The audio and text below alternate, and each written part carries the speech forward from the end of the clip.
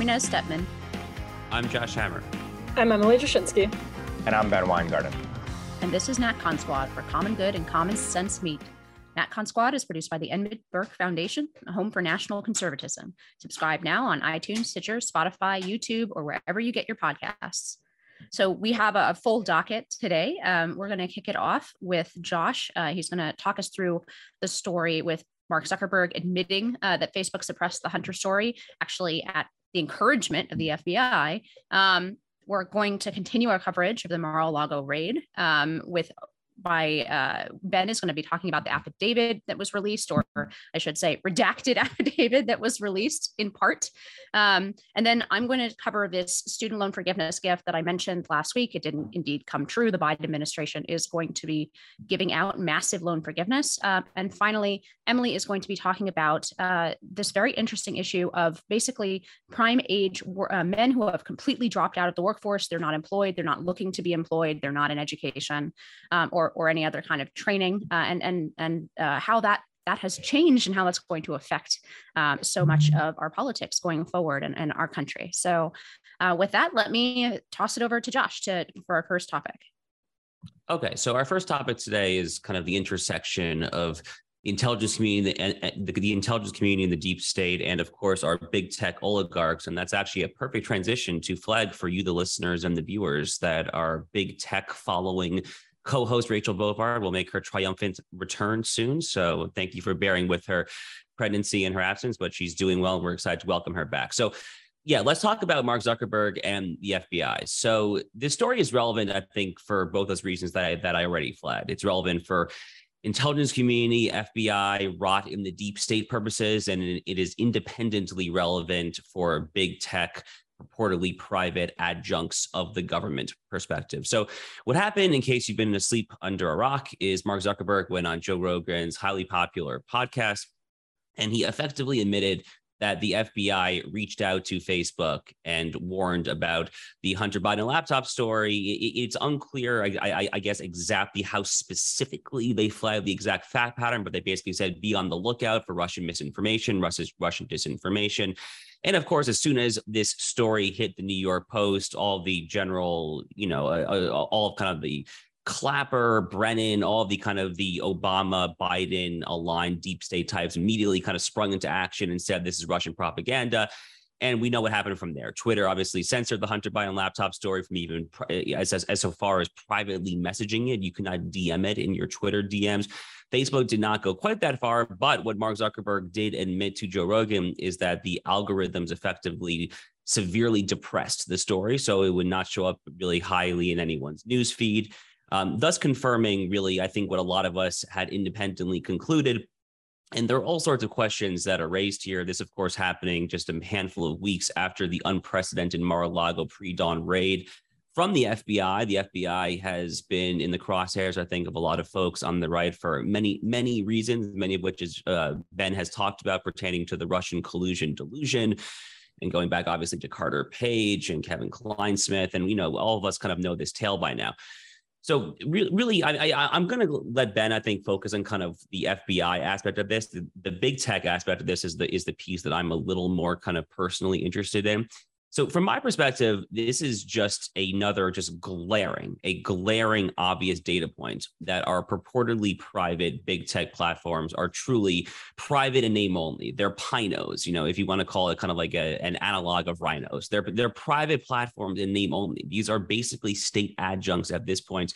Vivek Ramaswamy and Jed Rubenfeld, the Yale Law School professor, really kind of hammering home this theme for the past couple of years. They had a Wall Street Journal op-ed maybe in a week and a half, 2 weeks ago or so, that it was a successor to their outstanding January 2021 op-ed, basically saying treat these companies as state actors, because they really time and time again do show themselves to be willfully malleable to the puppet strings mastery of the government. And, whether it was Jen Psaki at the White House podium last summer, basically saying that, of course, we're going to tamp down COVID misinformation. And this most recent op-ed from Ramaswamy and Rubenfeld kind of goes case by case and shows how they basically coordinated on the nuking of Alex Berenson from Twitter. That was the Biden administration's doing all along there. So the Zuckerberg-Biden story is just a massive, massive, massive confession of the extent to which the federal government and the Democratic Party in particular, when it controls the levers of power, treats these purportedly private platforms as just being state adjuncts.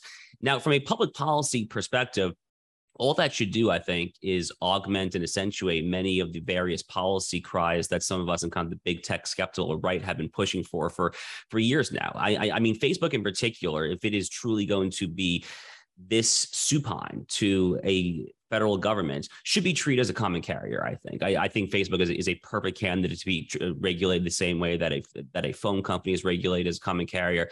Various other companies, perhaps maybe like antitrust, or excuse me, like Amazon, should be just kind of broken up in good old antitrust fashion here. But from a big tech perspective, I think this story is a really, really, really big deal. The final thing I'll say, and then I'll just kick it over to you guys, it really kind of, from my perspective, I feel pretty confident in saying that big tech probably put this election in Biden's column, honestly. I mean, if you look at the 40 to 50,000 votes by which Biden won, like across Arizona, Wisconsin, Georgia, Pennsylvania, honestly, the percentage of people who said that their vote would have gone the other way had they heard the Hunter Biden story, I think it's hard to say that big tech did not steal this election, to be honest with you. And I feel very confident in that now. But I'll toss it open to you guys for your thoughts on this.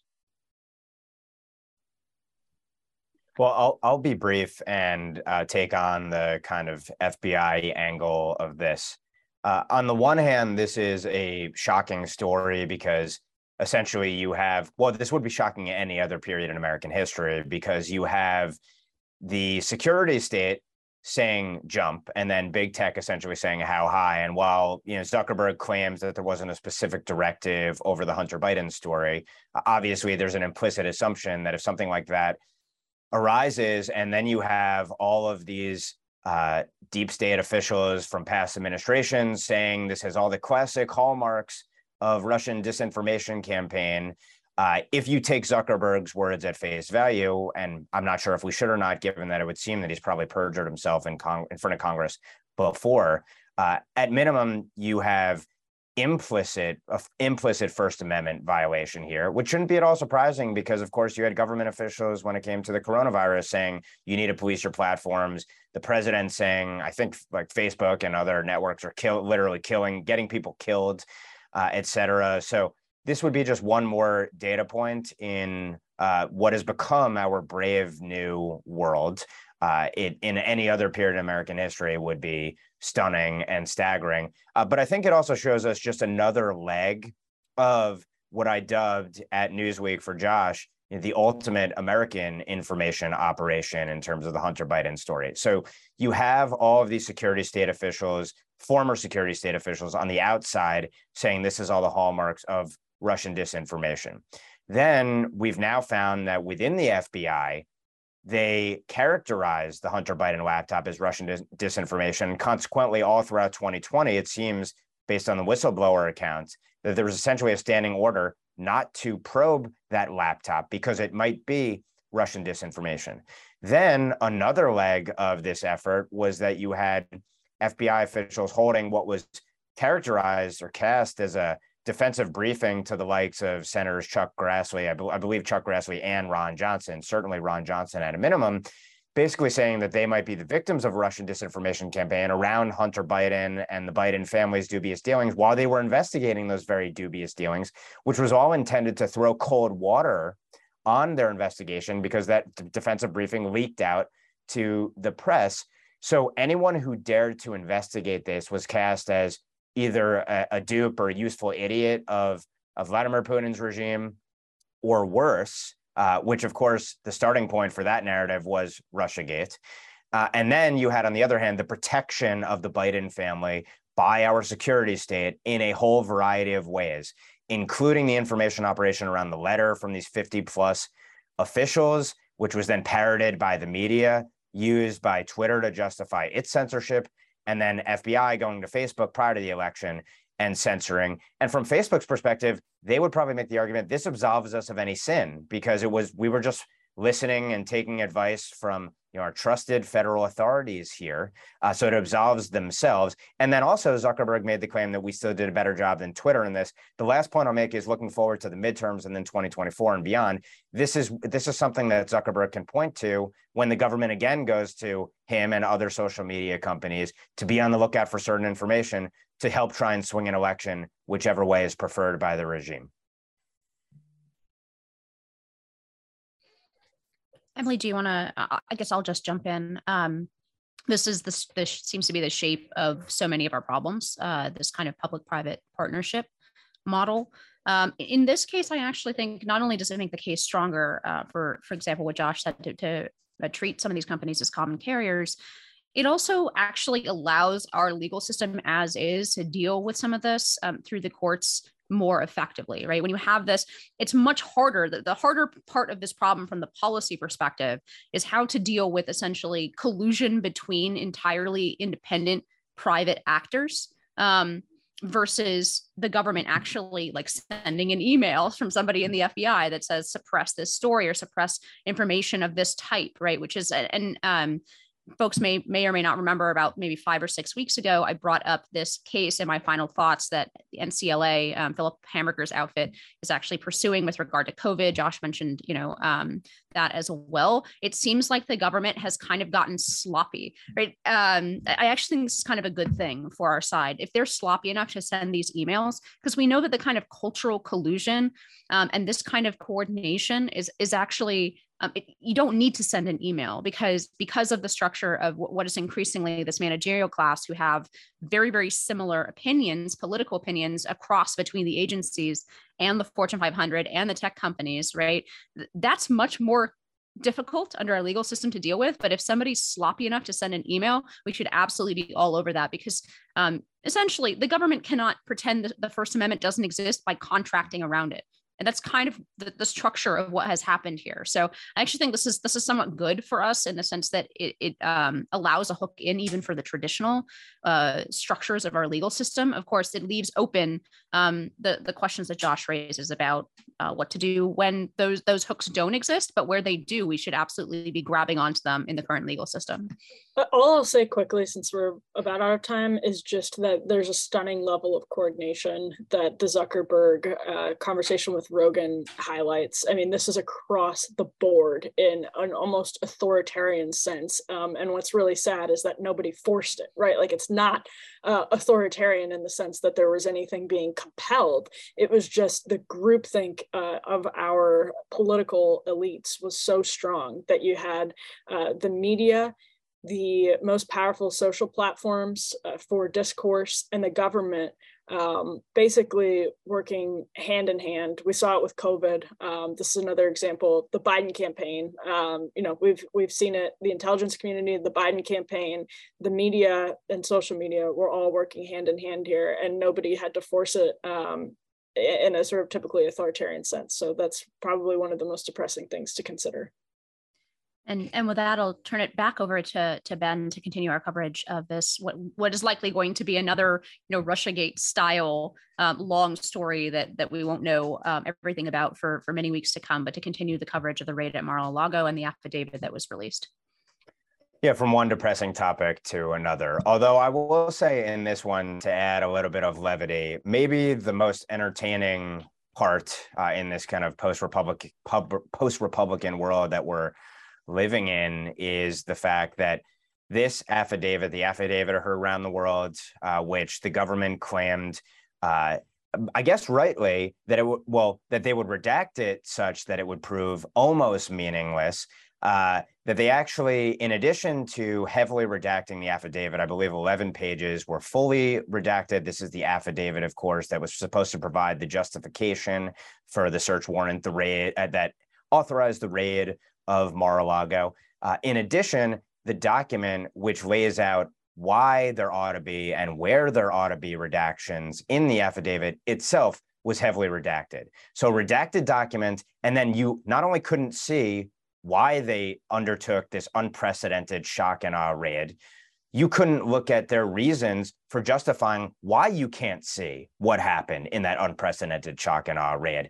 And I think that perfectly represents a security state that we know, going back to Russiagate, to invoke that point.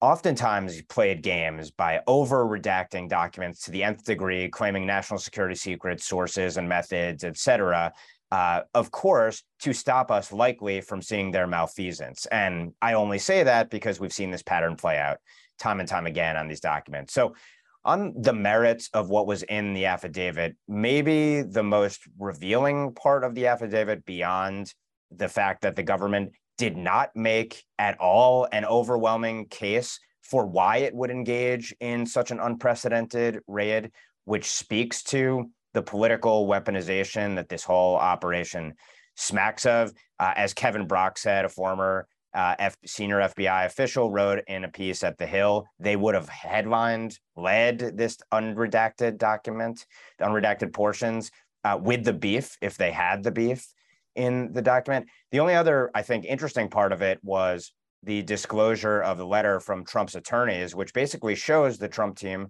trying to cooperate with authorities, but also pointing out deficiencies with a potential case that was barely laid out in the unredacted portions of it. And on those merits, and I hesitate to go into the merits because, as we've established before, I think it's self-evident that this was a fishing expedition, but Margot Cleveland at The Federalist did an excellent job, I think, breaking down how laughable the so-called novel arguments raised here by the DOJ were to justify this whole operation. So she writes in part, and I'll quote a little bit from her article. First, the Presidential Records Act, which is one of the justifications for this raid, is not a criminal statute, and violations of that federal law do not constitute a crime. Second, Presidential Records Act does not reach broad swaths of documents retained by a former president, including quote unquote official records of an agency, personal records, and convenience copies of presidential records. And third, courts have refused to question a former president's conclusion that a record constitutes a personal record and not a presidential record. Then she goes into the espionage part of this, and she writes, the DOJ bent the Espionage Act to fit the facts of Trump's possession of documents at Mar-a-Lago. The Biden administration couldn't target Trump for mishandling classified material, both because he declassified it and because the statute that criminalizes such mishandling doesn't reach a president or a former president. So instead, they tried to find a crime to get the man. And of course, they threw obstruction charges as the cherry on top over God knows what. But I do think this document puts to bed the idea that this was really about nuclear secrets, even though the administration has been quick to report that the ODNI, the Director of National Intelligence, is out there reviewing damage assessment associated with these documents. There are some in Trump world who have speculated that this was about essentially the deep state recovering incriminating documents associated with Russiagate.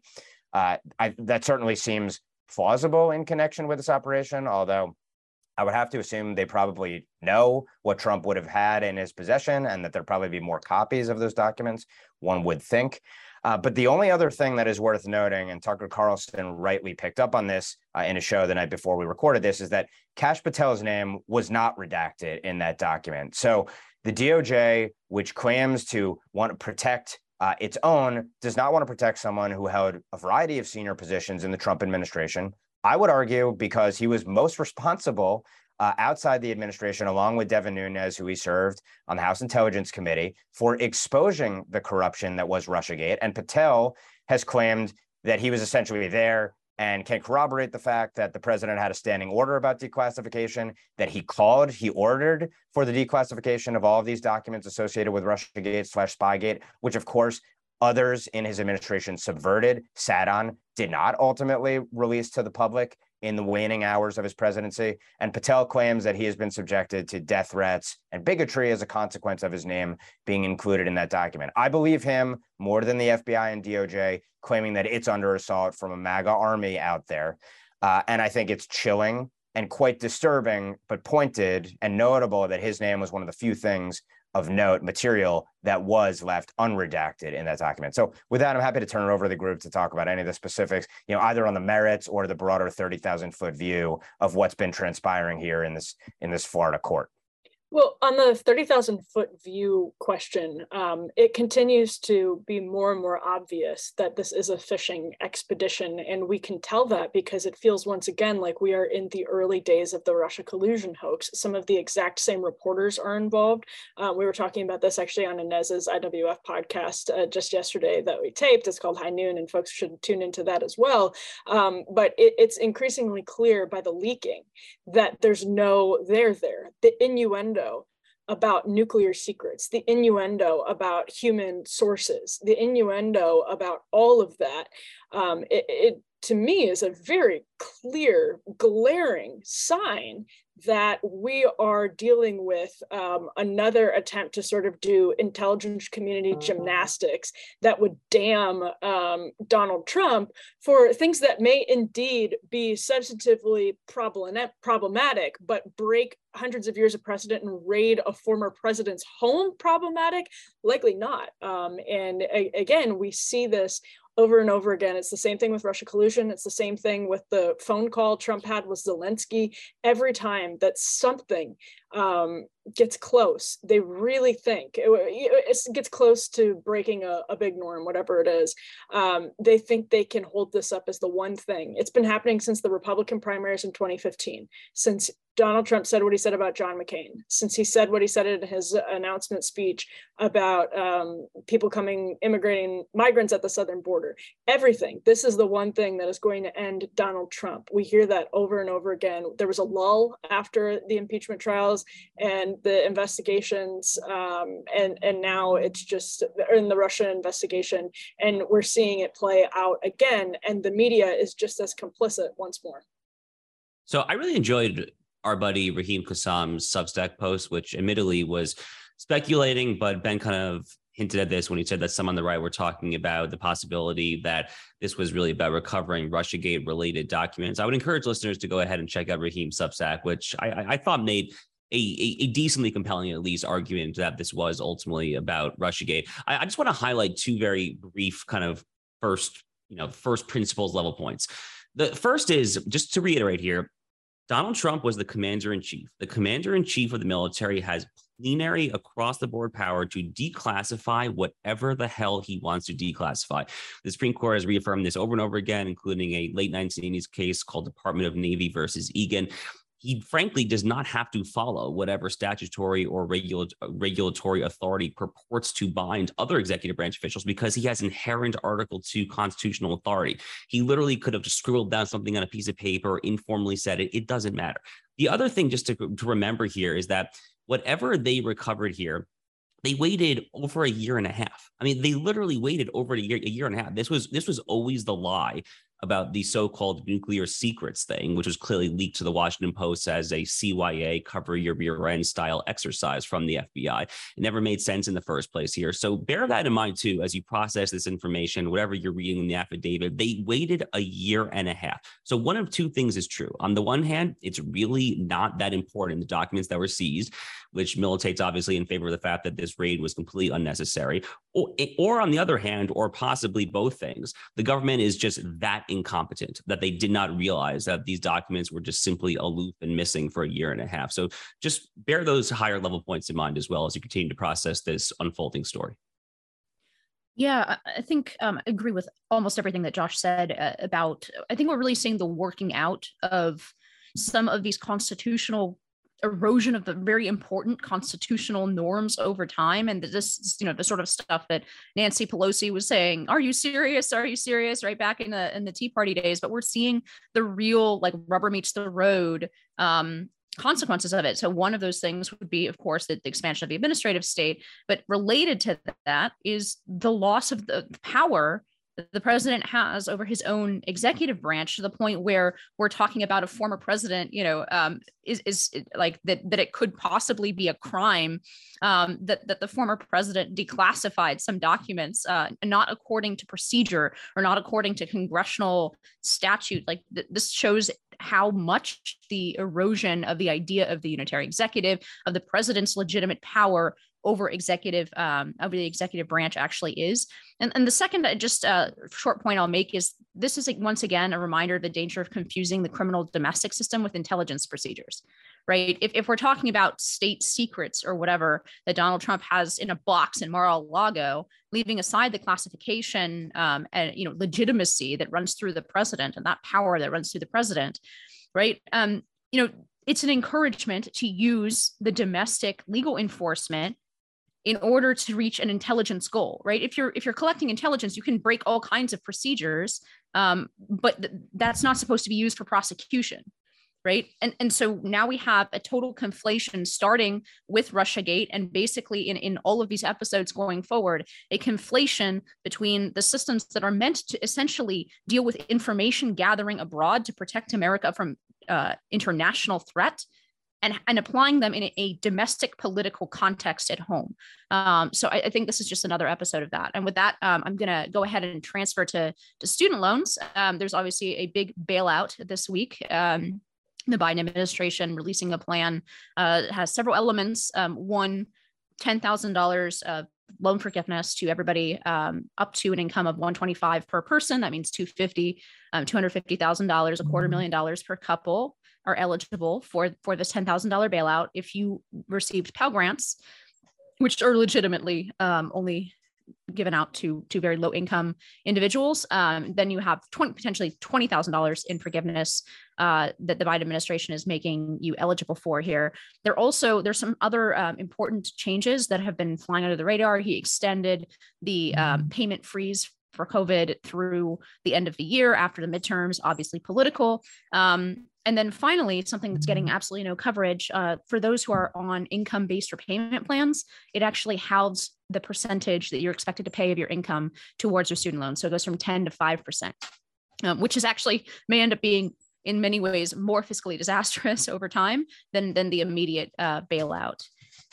So just a few points on this. This is obviously, as I said last week, this is a absolute reverse Robin Hood situation. You are primarily taking from the working class and middle class of America and delivering benefits to the upper middle class.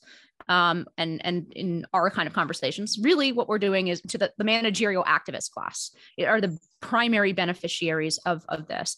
And the Biden administration has tried to hide this, in my view, very cleverly using statistics. So for example, you'll see a lot of charts and stats that have been passed around. I've seen it already repeated in all the major news outlets, in Axios, in WAPO, and like everywhere, is using this breakdown of statistics that the Biden administration has put out, which very conveniently breaks the income of the recipients into less than $75,000, and then a couple categories after that up to $125,000. Well, that's above the median income in the United States.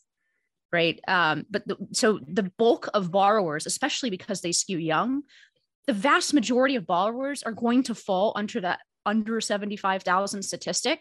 So it's a way of like playing with the numbers to try to disguise what's really happening here, which is, the truck driver from Ohio is paying for the students that Lawrence Tribe felt so sorry for. Lawrence Tribe over at Harvard Law has said, "Oh, this is going to help my students so much. Thank you, Joe Biden."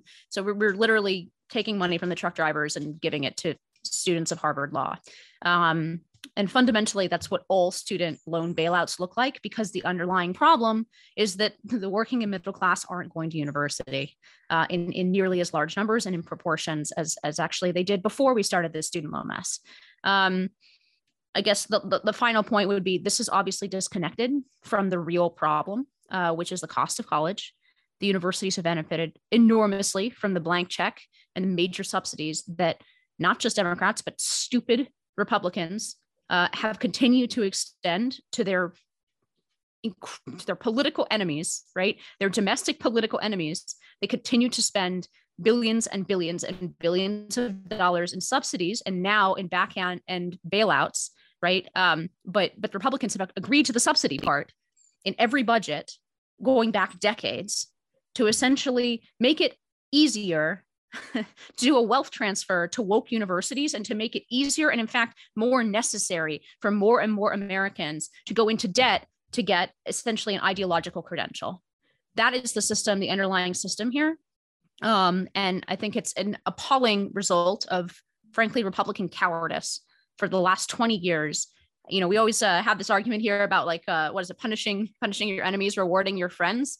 Everyone should be able to agree, no matter sort of where your ideological background on the fights on the right are, that we should not be spending billions and in fact trillions of public dollars to essentially prop up the epicenters of the woke ideology and of the leftist ideology, and support them in their mission to continue to train up the elite of America and send them into the institutions where they cause the cultural revolutions in those institutions, like the FBI, right, that we've been talking about. We're literally paying for our own destruction, and it is just once again, just like a real condemnation or a real eye-opening moment if you look back at how Republicans have been willing to go along with this system that necessarily essentially kills off everything that they claim to stand for. So with that, I'll toss it back out to you guys on the student loan issue. So the reverse Robin Hood is the right way to formulate this. That's definitely kind of the way that I've phrased it over the past week and a half as well. Just one other point to make, though, because Inez kind of got at this when she referred to the, rewarding friends, punishing enemies paradigm of possible governance. That really is what this policy actually is, right? This is the Democratic Party making a value judgment that the higher education cartel, and it is a cartel, and the DEI bureaucracies on campus and everything that kind of the intellectual rot, the degradation, the decadence that higher education America currently consists of. This is the Democratic Party making a value judgment to prioritize boostering that cartel, allowing them to have the moral hazard of spiking tuitions without any kind of repercussions at the expense of those who took out other loans, like auto loans or a mortgage or literally any other kind of loan here. There was never any kind of explanation whatsoever. There was never any attempt from anyone that I'm aware of, Karine Jean-Pierre, anyone, to attempt to explain why it is that the American taxpayer should be on the hook for hundreds and hundreds of billions of dollars of cross-subsidizing, bailing out their fellow students for taking out these egregious student loans to major in like lesbian dance theory or whatever, at the expense of kind of, the proverbial or literal, as the case may be, electrician or plumber who just took out like a basic auto loan. The whole thing just stinks rot to bottom.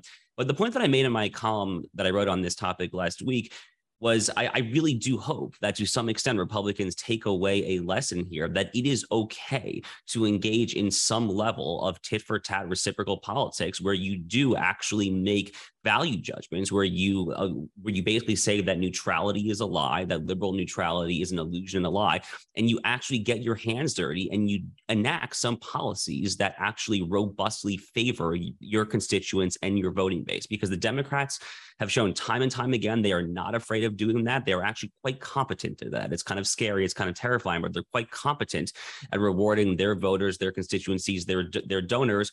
Republicans, I'm not sure, to put it mildly, are capable of doing the same thing.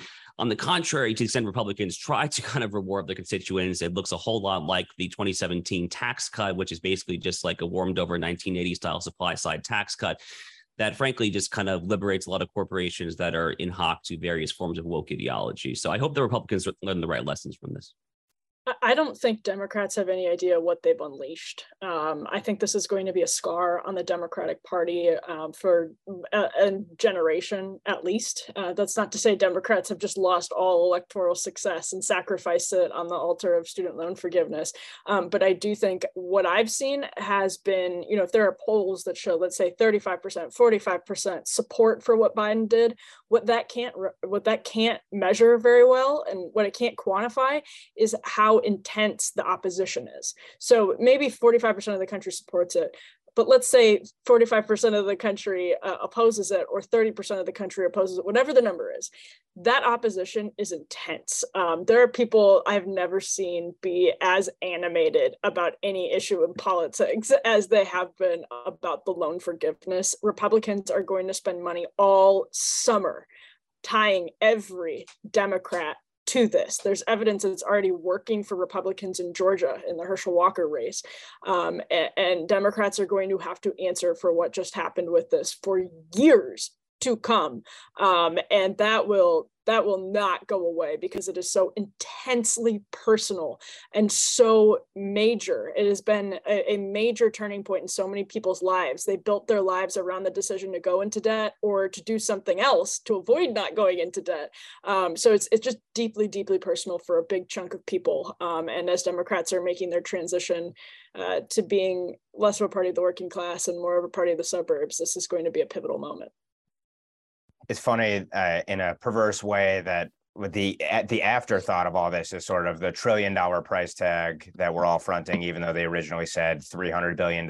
And of course, the moral hazard associated with this, which is, again, like an afterthought, but the fact that this is going to, of course, incentivize people to take out more debt going forward, encourage the schools to raise their tuitions to even more otherworldly levels that are totally unjustifiable. I think it's clear that this is an attempted vote buying scheme here.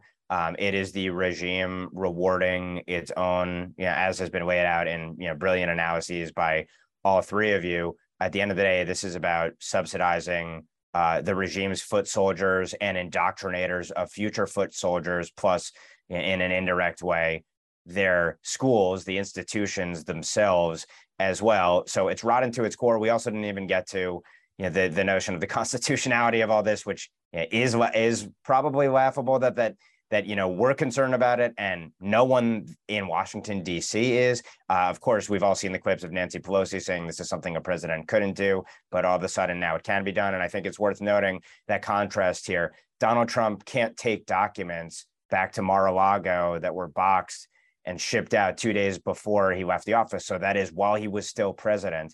But Joe Biden can wave his hand and forgive student loan debt. And last but not least, let's not forget here that the entire reason, or one of the primary drivers of the spiraling costs in education, beyond the fact that it's been that there have been thousands upon thousands of administrators hired at the cost of hundreds of thousands of dollars a year per, in many cases, which probably shouldn't exist in the first place. But that was all enabled precisely because of the government inflating the education bubble, the higher education bubble, certainly in the first place.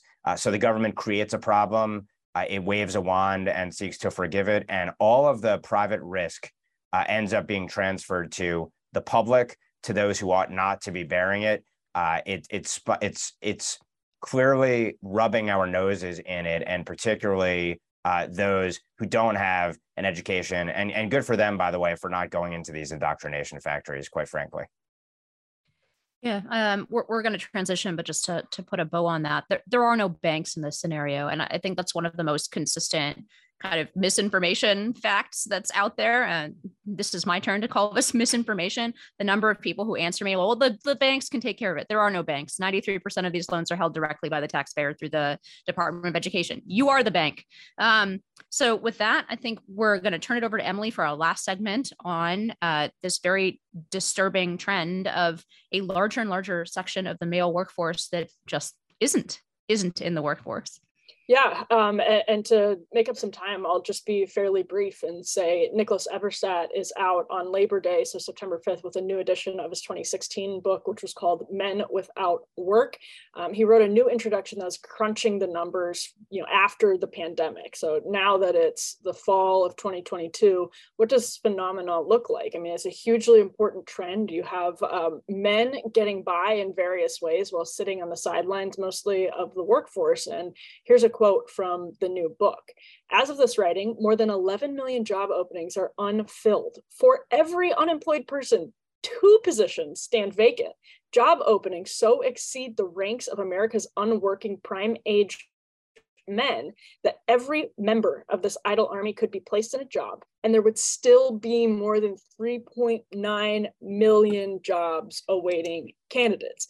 What we know based on Eberstadt's crunching of Bureau of Labor Statistics is Bureau of Labor Statistic numbers is that the way most of these men are filling their time screens on screens on screens on screens. So this has been going on for a long time. This is a trend from 2016 and 2016 on. In the 2016 book, Men Without Work, now Eberstadt says it could be called Work Without Men.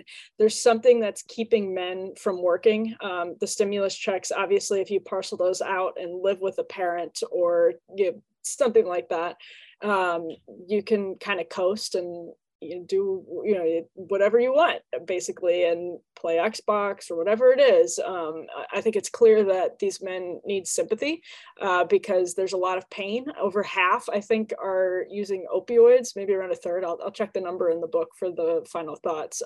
But there's a lot of pain. Elites deindustrialize a huge swath of the country with no backup plan and no real way to catch people who were falling through the cracks of our society. And we are now left after the pandemic with a worsening problem that is affecting every single cultural problem we talk about. It's absolutely part of the student loan conversation.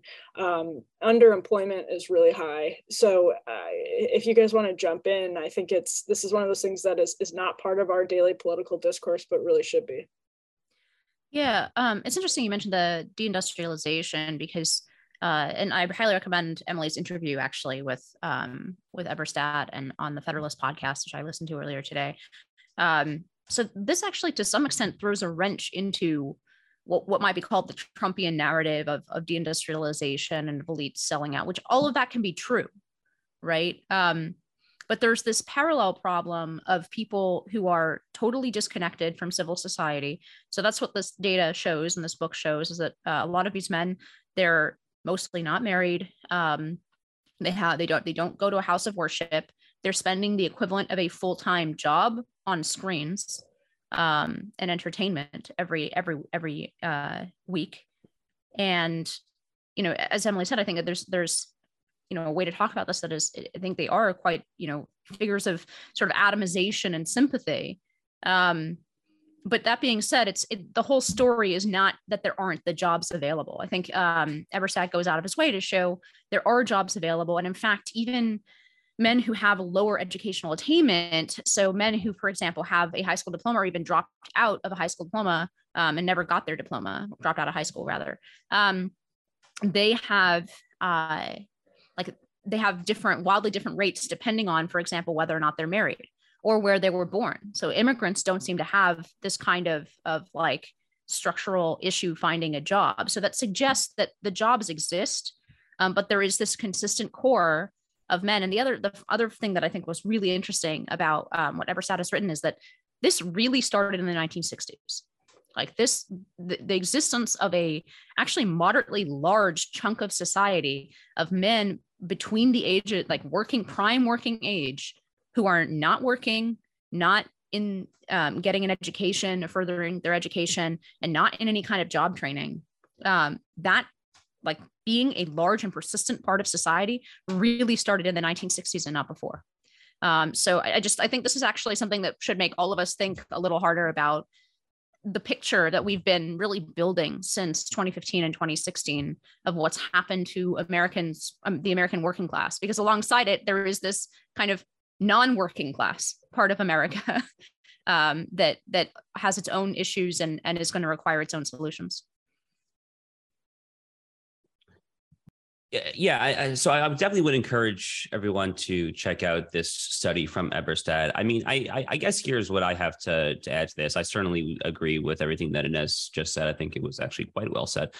So I did a panel at the Florida Young Republicans, Miami Young Republicans annual conference here in Miami this past weekend. I did the panel with my good friend Dave Raboy. It was kind of funny. The title of this panel was what was it called? It was called like The New Right, what time is it in America? And I was actually wearing my T-shirt from Dave's Late Republic Nonsense Substack that just says what I know. The T-shirt says I know what time it is. Okay. Anyway, I kind of surprised myself. I was talking about like a lot of like so-called New Right, kind of NatCon, kind of Claremont Institute adjacent themes, but the one time that I found myself going on almost like an unhinged rant where I just really I was just talking so fast and so impassioned that I almost didn't realize what I was saying was when the moderator asked me about deindustrialization and like what it has done to the American heartland. And I guess I surprised myself. I didn't realize quite how fiery and how passionate I was about that.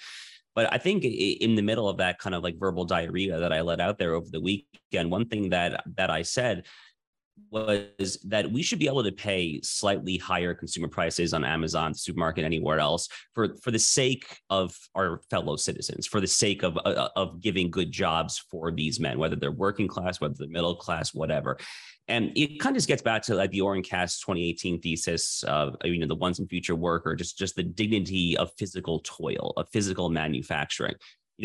From like a very like traddy kind of traditionalist perspective, I mean, the white collarization, the technologicalization of your 9-to-5 job has probably had like really concrete negative impacts on men, because there's something to be said for physical labor, for getting into the manufacturing plant, for physical toil. I say that, of course, as someone who sits at his computer and reads and tweets and podcasts and all that stuff all day long.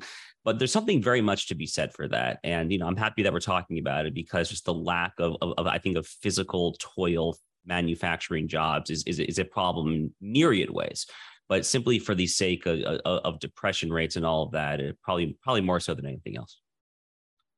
Well, also, since the 1960s were invoked, and Eberstadt has done certainly work on the Great Society as well. I mean, there has to be at least a correlative here, and maybe a causative, between the large expansion of the social welfare state and the fact that you could even have a percentage of society, several million people, prime working age males, who have dropped out of the workforce. Now, part of this is also, of course, that you've had a degradation of a culture which used to look with shame upon people who could work and would not work. And it's not to say that we shouldn't have empathy for those who, through no fault of their own, of course, have ended up out of a workforce, have tried to get jobs and failed.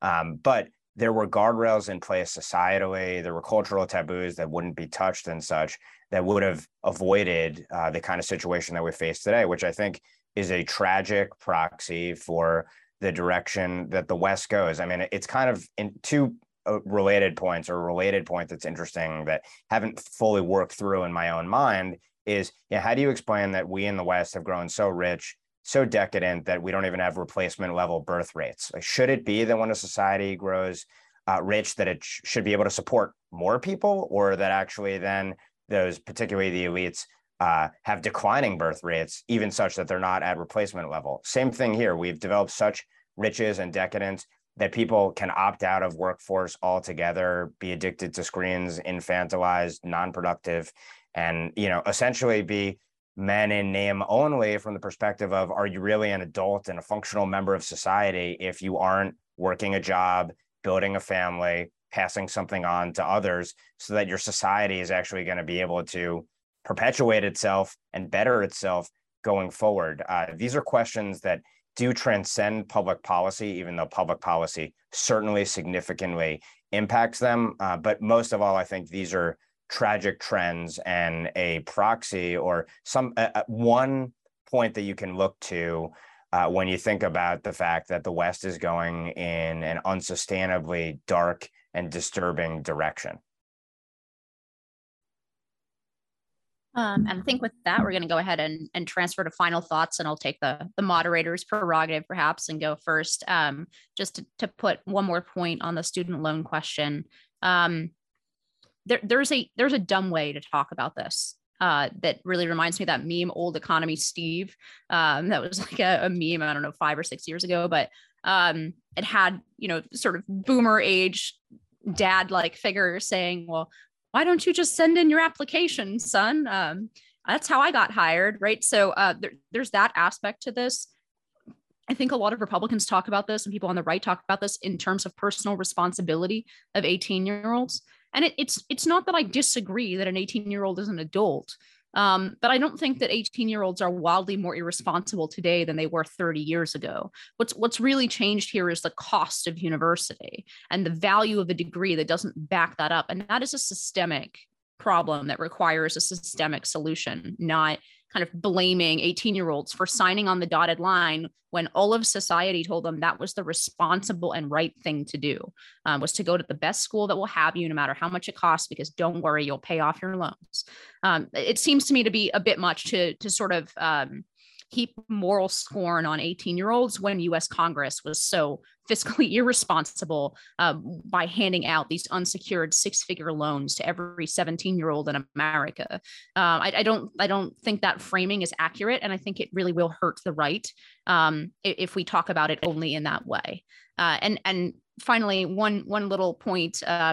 One of the talking points of the administration, as well as, of course, filtered through the administration's mouthpieces in the media, has been that this is a problem that disproportionately affects women, right? That women are getting screwed by student loans because they hold more student loan debt. There's a truly amazing piece out in Axios from this, where they have several bullet points suggesting why it might be the case that women hold more student loan debt. They suggest it's because women make more on average than men. That's a myth in terms of making that for same work. That's a myth that's been blown up.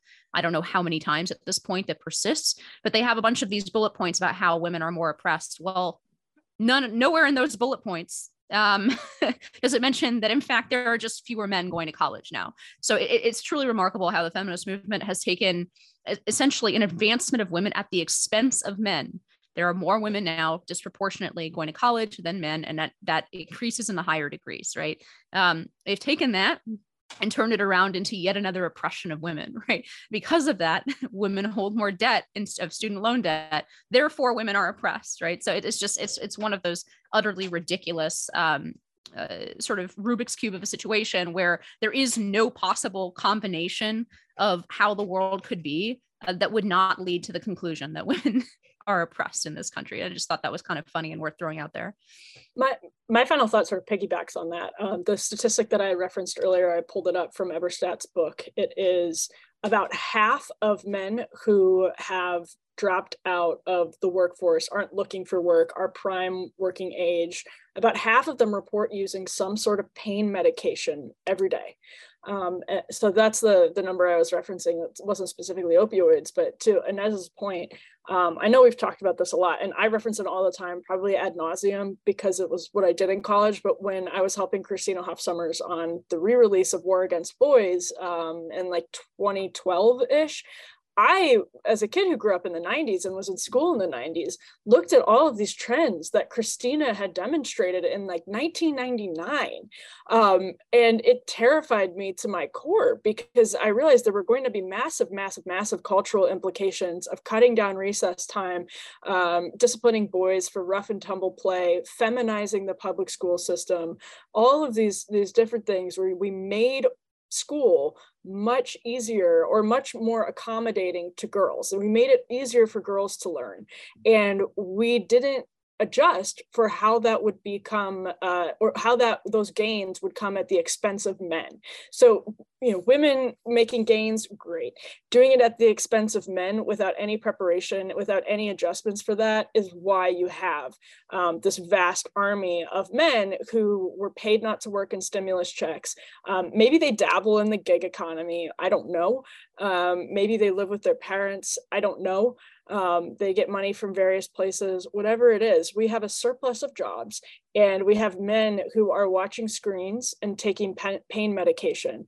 And that is an incredibly sorry state of affairs for the United States of America. And it's not a part of our national conversation at all, because the people who control the national conversation don't know anybody like that. They don't know the people who have checked out of civil society. They don't know the people who are taking pain medication every day and who would rather not work than work, because the alternative is some disgusting Amazon factory where you're treated like a robot. So all that is to say, it's sort of mind-boggling how little we talk about that.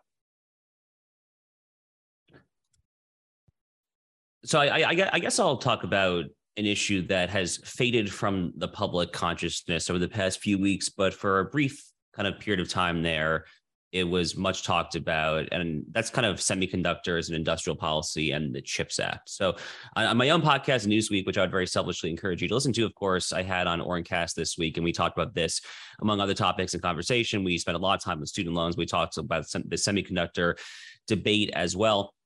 So the CHIPS Act ended up passing with not a ton of Republican support, but if you kind of read between the lines here, and I think Oren's right to point this out, if you look at what some of the critics were saying, some of the critics like Kevin Roberts of the Heritage Foundation, like Jim Banks, the populist inclined Republican congressman from Indiana, their criticism was not so much on kind of Tea Party era kind of cronyism, winners and losers, kind of free market absolutism grounds. The criticism of the CHIPS Act was actually that it didn't go far enough, that it didn't go far enough actually in affirmatively preventing recipients of aid to actually then go ahead and invest that money in manufacturing, in semiconductor production, in foundries over in China, or really anywhere other than America for that matter there.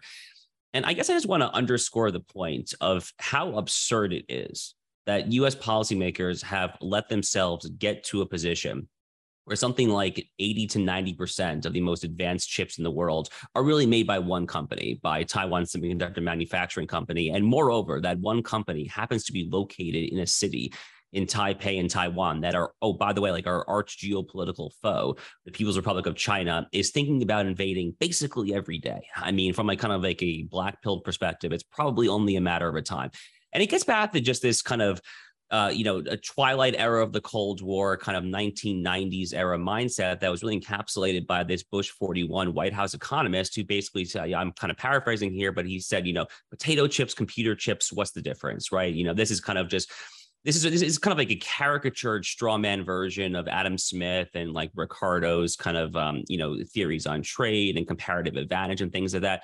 But, the point that Oren made on my podcast, and again, he's right about this, there is no intrinsic comparative advantage that Taiwan, or for that matter, South Korea and Samsung has when it comes to semiconductors. The fact that TSMC and Samsung have become way more prolific at making 3 nanometer chips or whatever than Intel or any other US company is a direct function of state support and kind of deliberate policy decisions to channel intellectual capital and human capital into these fields.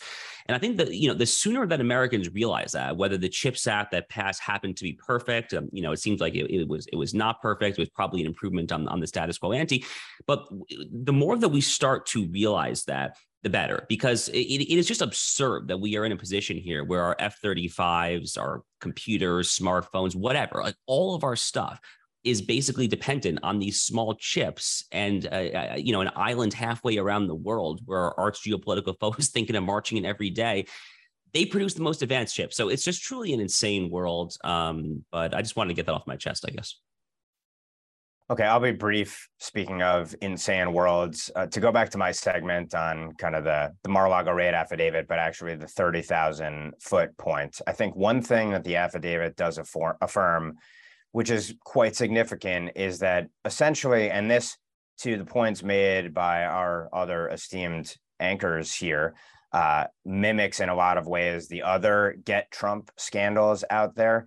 Essentially, this was an angry archivist or several angry archivists working hand in glove with the Biden White House plus DOJ/FBI in a fishing expedition Get Trump effort. The affidavit itself does not dispel that entire narrative.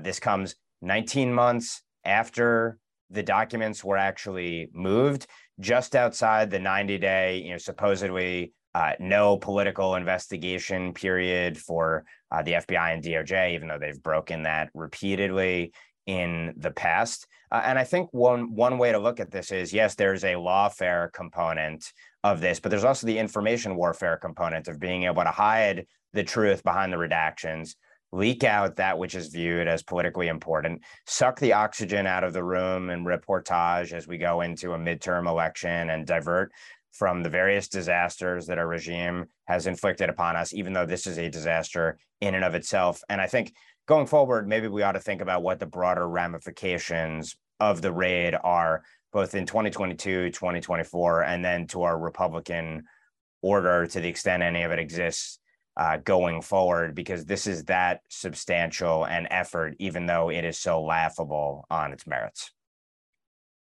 And with that, on behalf of Ben, Emily, Josh, thank you so much for tuning in to NatCon Squad. I'm Inez Stepman, and I've been filling in for Rachel Boulevard, who will be back next week. See you at the next NatCon Squad.